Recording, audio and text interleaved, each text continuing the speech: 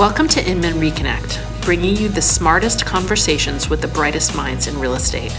I'm your host, Clelia Peters. The first season of Inman Reconnect launches soon.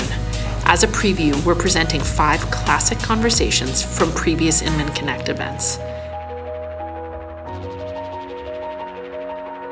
In today's episode, eXp founder Glenn Sanford discusses how he started a virtual reality brokerage and what's coming next for the company from the Inman Connect Las Vegas stage in 2019. Enjoy.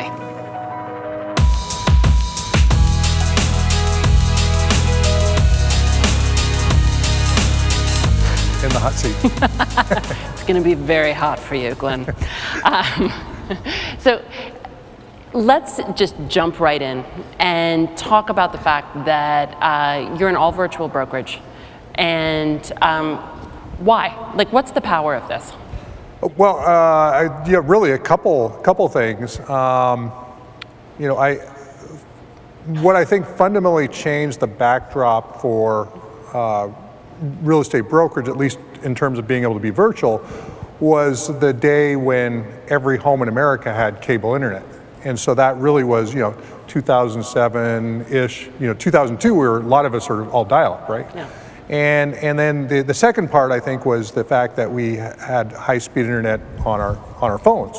And so those two things basically gave us total access to information as real estate professionals without having to go to the office. So prior to that, you had to connect to the T1, all those things. So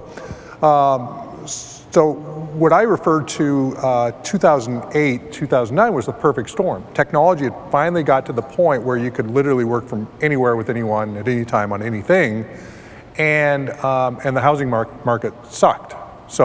Perfect time to start a real estate company. And so I had physical offices in the previous iteration of brokerage, and I couldn't afford the offices, and I fundamentally went back to the team and said, hey, we need to build a real estate brokerage that's profitable in good times and bad times. And the only way to do that was to get rid of the biggest single fixed cost in the brokerage, which was physical bricks and mortar. So that was really the sort of the impetus of going virtual and for all intents and purposes cloud-based, even though we didn't refer to it at that point as that. But for us, it just made sense. And we didn't know if it would work, but it was worth the science experiment because we weren't going to make money doing physical bricks and mortar. And I was really surprised when I understood how real and complete the virtual world of eXp is. Do you want to talk about, Yeah, one of the things, if you do decide to go without bricks and mortar, one of the things that you'll hear, which is in my mind actually accurate, is that there's going to be a challenge creating culture and collaboration and community with your agents if you don't actually see them physically, and that's a real issue. So I had been in a prior life in the early 90s. I had worked for AOL. I'd built a large online service. So actually online communities was kind of a thing that I had some pretty good understanding. Of course, Facebook had really shown up 2007, 8-ish. So it really was still fairly early, this whole social network piece. But for me, what I wanted to do is create a sense of place, some place that you could actually go and have conversations, whether it be training, talk to a broker, talk to other agents, mastermind, all of those things. And at that time, Second Life was a big deal. So that was, there's lots of people using that platform. And so we said, why don't we do that for real estate? And you really did do that for real estate. I mean, eXp is, unlike what Josh Team or Robert Refkin were talking about, where they're creating a suite of tools for their agents. I know that is part of the platform. Right. eXp is actually a world. It's a virtual world. You have an avatar. You attend a virtual office. There's like socializing. Yeah, and we're pushing the envelope on technology. I mean, the reality is that the platform that we bought the company last year, a company called Virbela. They are we've actually set world records in terms of the number of attendees in a virtual setting because of EXP. How many is it that? So we had over 730 people attend a live training in World. It was actually a Texas compliance meeting, and we were going over some things relative to Texas. Texas is our largest And again, state. I mean, maybe everyone's getting this, but it's not just that they're attending like a WebEx. It's actually that they have like an avatar that's in a room with a bunch of other avatars. Yep. And they are in a virtual environment together attending this. Yeah, the comment that I get time and time again, literally from day one, is people forget once they're in there after about 5 or 10 minutes that they're in their house. Even they're not putting the headsets on, they're actually just using the laptop or desktop machine that they're on, but they literally forget that they're where they're physically at, and they fully engage with this platform as if it's a real place. So interesting, Glenn. So let's talk a little bit about the franchise system versus a platform. And you know, another thing that you've talked about is EXP really being a platform as opposed to a franchise system that you came from. Yeah, there was a couple things. One is, you know, the franchise system, in at least the way I look at it, exists because there's been this need for physical space. And if a franchisor, which has, you know, a great business model, if they could afford to have put in all the bricks and mortar, they wouldn't have franchised, because the franchises kind of create a little bit of a disconnect when it comes to trying to pivot in the face of things like technology. So, you know, if you're going to tell folks that, you know, you're going to give up your 10,000 square foot and go virtual because that's what it needs to be competitive, or lower it to a certain square foot, they're going to sit there and complain because that was part of my franchise agreement. I had to have that. And so that really, you know, creates a little bit of a disconnect. But if you think about a platform, and whether it be an EXP, and you know, you can look at other platforms out there. Certainly Zillow is a platform of sorts for independent agents to generate leads and build a business. And so I really think they're a platform play. Even though there's bricks and mortar involved, you know, for the salary-based agent, Redfin's a platform. And you think about sort of those. Can we just define almost what we mean by platform when we talk about it? Yeah, it's a place that you as an agent can plug in and get all of the parts of the business that you need. Now, and certainly that's done in the franchise system. There's no doubt about that. But the difference is that you're less constrained about physical space than really just getting access to information and being able to transact in that. We're in a knowledge-based economy, especially in real estate, in terms of how the business gets transacted, and it's less about where do you go to work, like, and just to you know, the extreme nature of it, and kind of backtracking just a little bit, is we don't even have a corporate office. If you go by our address in Bellingham, Washington, it's a Regus suite that somebody goes and checks the mail 3 times a week. And you am I right in remembering this, that you have like a home office in your, is it garage in the back? Or? Yeah, it's a casita above the garage. Yeah. And when I go to work, I put on my little furry slippers in the Yeah, I was going to say, do you always get dressed? Yeah, well, you know, it's sometimes it's a pajama-based business. Yeah, but I put my slippers on. I go in the casita. I take them off. I go upstairs. I got my power room and jump in the virtual campus. I got, you know, a number of other screens, and I'm just, you know, I'm sort of wired into the company. And so I had Josh Team, Robert Refkin, Ryan Gorman up here talking today about platforms. But those are platforms that are also encumbered by the fixed costs of physical locations. Right. How do you think those models are going to fare, needing to invest on both fronts? Well, I think that's, you know, the reality is that we're seeing certainly compression on the amount that brokerages keep relative to agents, and that's, I think, just the nature of the competitive nature of residential real estate brokerage. And so when you think about companies like EXP, and we're not the lowest priced real estate brokerage out there. But the fact is that there's always going to be a certain number of agents that are going to the either lower cost or a different compensation model that sort of benefits them in a different way than where they're at. And I think that's the part where what's your biggest biggest expense in real estate brokerage? Well, it's your office, your physical space, followed closely by your staffing costs. Yeah. And then the other part that is that if you're a physical... Can I just jump in? Are staffing costs reduced in your model as well? Do you pay people differently because of the way they work? Well, interestingly, so we've been now 2 years in a row Glassdoor top 50 employer in the country. So all of our... Congratulations. Yeah. And I got the 2 years in a row top 50 CEOs. So we're really about... CEO and his jammies winning the awards. Yeah. Way to go, Glenn. It's interesting. So if you want to improve your Glassdoor awards, just get rid of your offices. And so we've got healthcare benefits. We've got all of our staff have now stock options. Yeah. So we're always working on sort of the staff side as well, because we want to attract the best talent and retain the best talent as we continue to grow.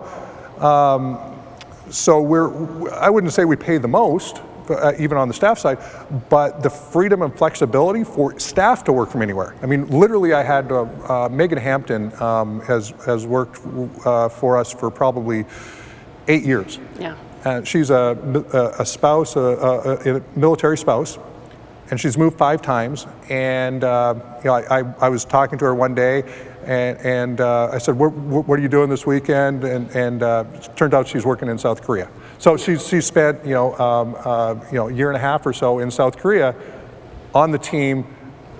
Nothing changed, and she was doing the same thing that she was doing when she was stateside. So the ability for staff to work anywhere is a huge benefit. And of course, the cost of living, for instance, in New York is high. I have to pay my staff to keep up with that. Right. You would have more flexibility in that way.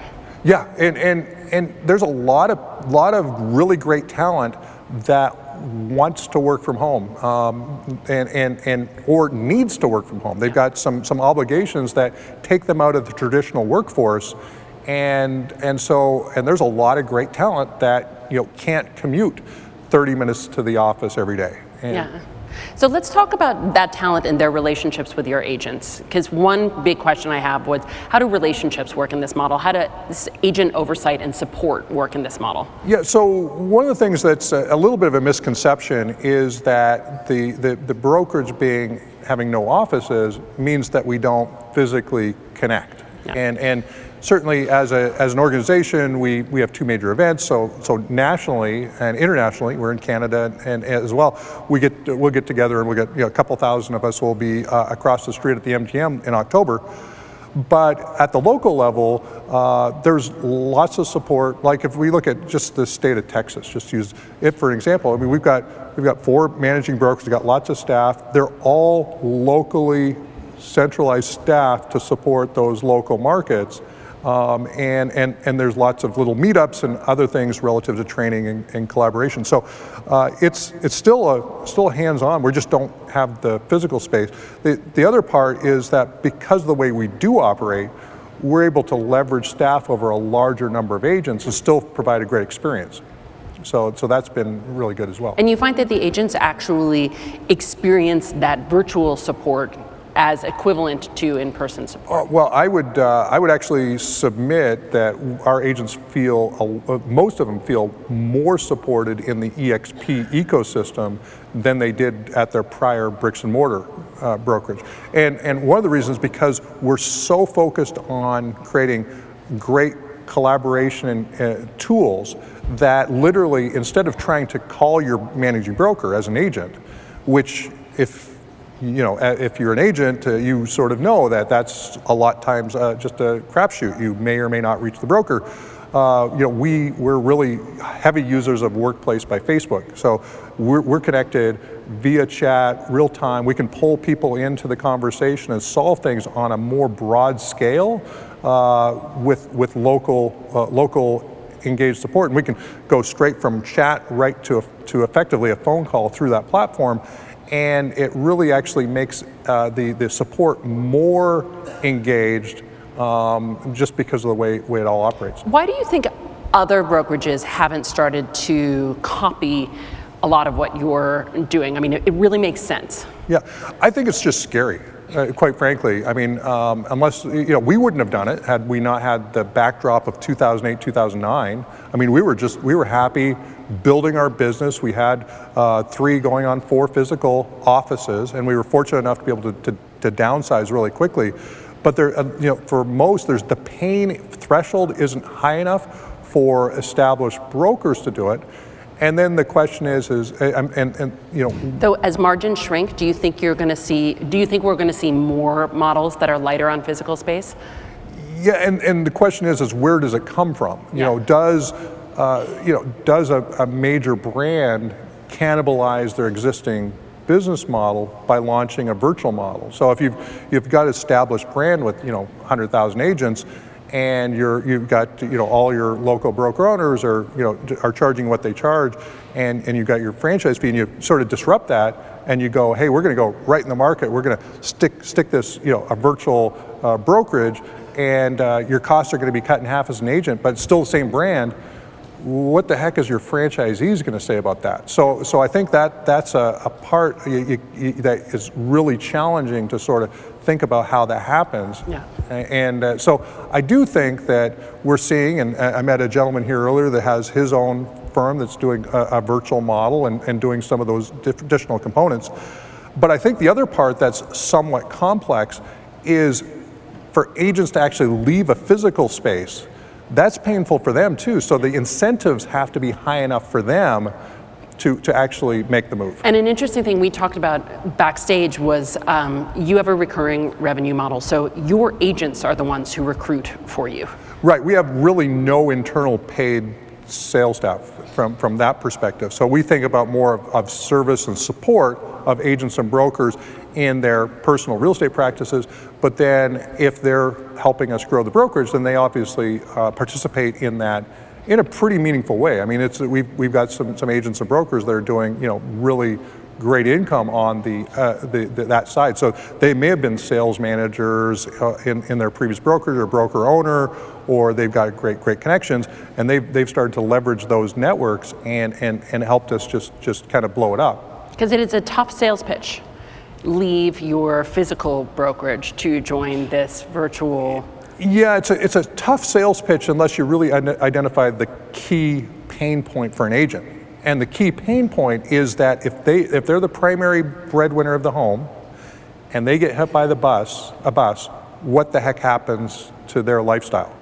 And so there's no retirement program effectively in real estate. And if you can sort of hit that pain point effectively, it becomes somewhat of okay, I really need to pay attention to this because I do want to be in this industry for 5, 10, 15 years, and I plan to retire from it, but it's a hamster wheel for most agents. Yeah, but I mean, Keller Williams also has recurring revenue components of the model, right? Are you able to offer more meaningful partnership to your agents because your fixed costs are lower? Yeah, I mean, I love Keller Williams. I was there. I'm a vested profit share earner in Keller, and I brought in 184 people in my profit share group in 2006, which you would think would be meaningful, but my 1099 in 2007 was about $6,000.